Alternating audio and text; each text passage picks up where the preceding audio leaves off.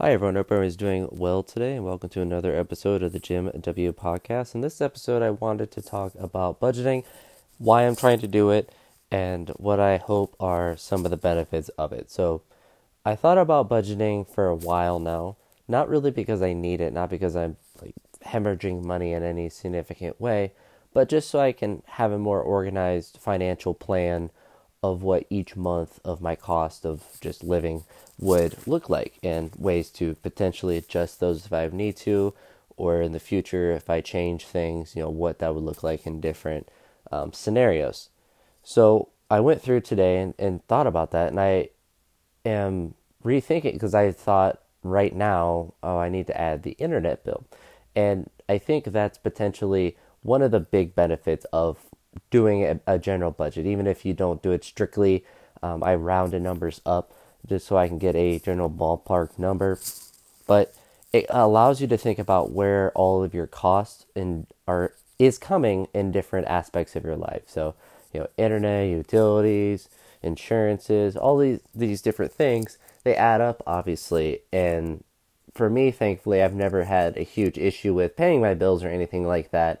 But I've never really sat down and wrote on paper, you know, A, B, C, D, E. Here's all the costs of these things. Here's how they line up each month. And here's how they'll line up in a year as far as, how much does it cost for me to exist in the current state that I'm in the house and my current job and all of that stuff. And looking at that stuff, it kind of just allows you to visualize if you change different factors. So if I were to change professions, how that would look, or how much money I would need each month, what would change. If you change professions, you might change how your insurances work and different things like that. So you have to think about those things, and you're just able to pick and plug different things. So that's the big benefit, I think, or the main benefit is that you're able to organize your finances in order to not have any huge surprises and to not be hemorrhaging money.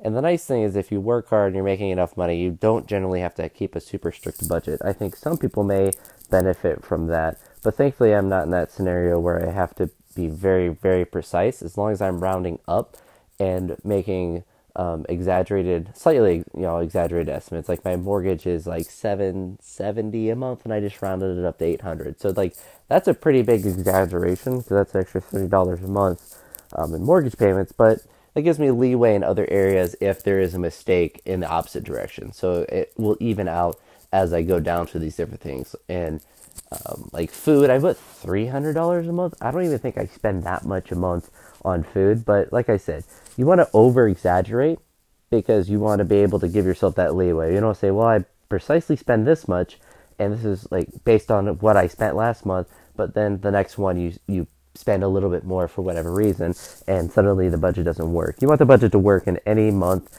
even if there's some weird scenarios. And obviously there are scenarios outside of your control, like if you get in a car accident, or if there's some sort of huge medical expense, or you have your house catches on fire or something like that. But most months, the expenses are staying within a range.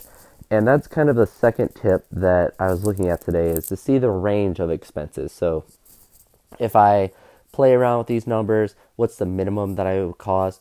Here's the maximum, and then look at it in different ways. And like, if I did this, how much would I be able to save, or this and that, and just kind of put it more in an objective standard. And I think for my long-term financial success, it's probably something I should have done already before, but it was something I just hadn't really, and I still don't necessarily need to, but it's something I want to look at just so I have that reference in my mind to kind of, thankfully I don't have to hone in my spending habits because I'm pretty frugal with my money, but just to understand where my money is going in different aspects of my life, and to be able to organize that more for the future, to be able to save more money or to put more money into the stock market or to do whatever with it. So I think for most people, it's probably a really beneficial thing to do, if for nothing else, just to give you a visual representation of what you're spending each month and what you're bringing in, and just to know how your money is moving around in different ways.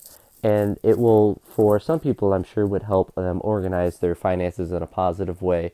But at the very minimum, like I said, it would help you just create a visual representation of how your money is being dispersed or brought in throughout each individual month. And obviously you can do it for the year, for multiple years, but I find the month is usually a good amount of time, because anything less than that, there tends to be more variance, depending on what you're doing.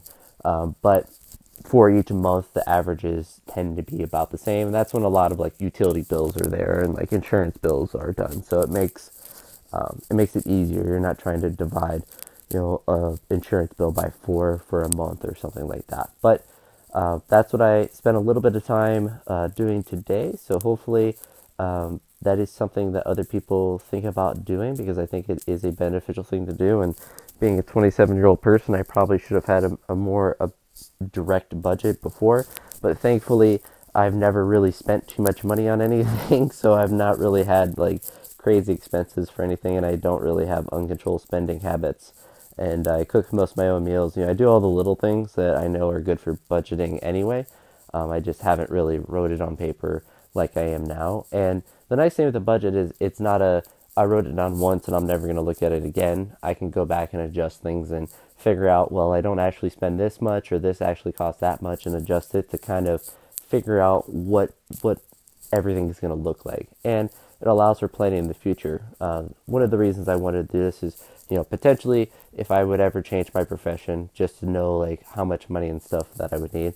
And I do have a couple of dogs laying next to me, so if you hear one scratching, that is him. But even if I don't, because I think a lot of people think about, well, what if I change jobs? What would I even look like? That kind of gives me a plan moving towards that direction if I would want to. And the other thing is, if my roommates move out, well, they eventually will once, they want to buy their own house and stuff, I don't have that rental income. And thankfully, I'm not dependent on that, but it is, a significant amount of money that I would have to figure out where that would come out of in other ways. And a lot of it comes out of the utilities, because obviously if it's just me in here and there's no dogs or anything, then the utilities would go down pretty significantly, and I could have the house a lot colder if I'm not worried about the temperature of everyone, and making sure the puppers are nice and warm. But I can figure out those things, or at least look at them to see what would happen. And that's kind of the big thing. If this, then this, and just kind of planning that. But hopefully I can get everything planned out in kind of a deductive way and have that kind of running plan or running budget, just to see what things look like and how things develop throughout the year. Because that's probably another thing I'll see is, as I do this in the more long term, to see what my costs are in different realms, whether it's food, gas, or whatnot. I'll see how they change in different months of the year, because I would assume like in the summer, if I'm able to do door dashing a lot more, like on weekdays, then my gas bill will go way up. But we'll see how all that works out. So that's it for today's episode. I'll talk to you all tomorrow. I hope you all have a great day, and take care. Peace.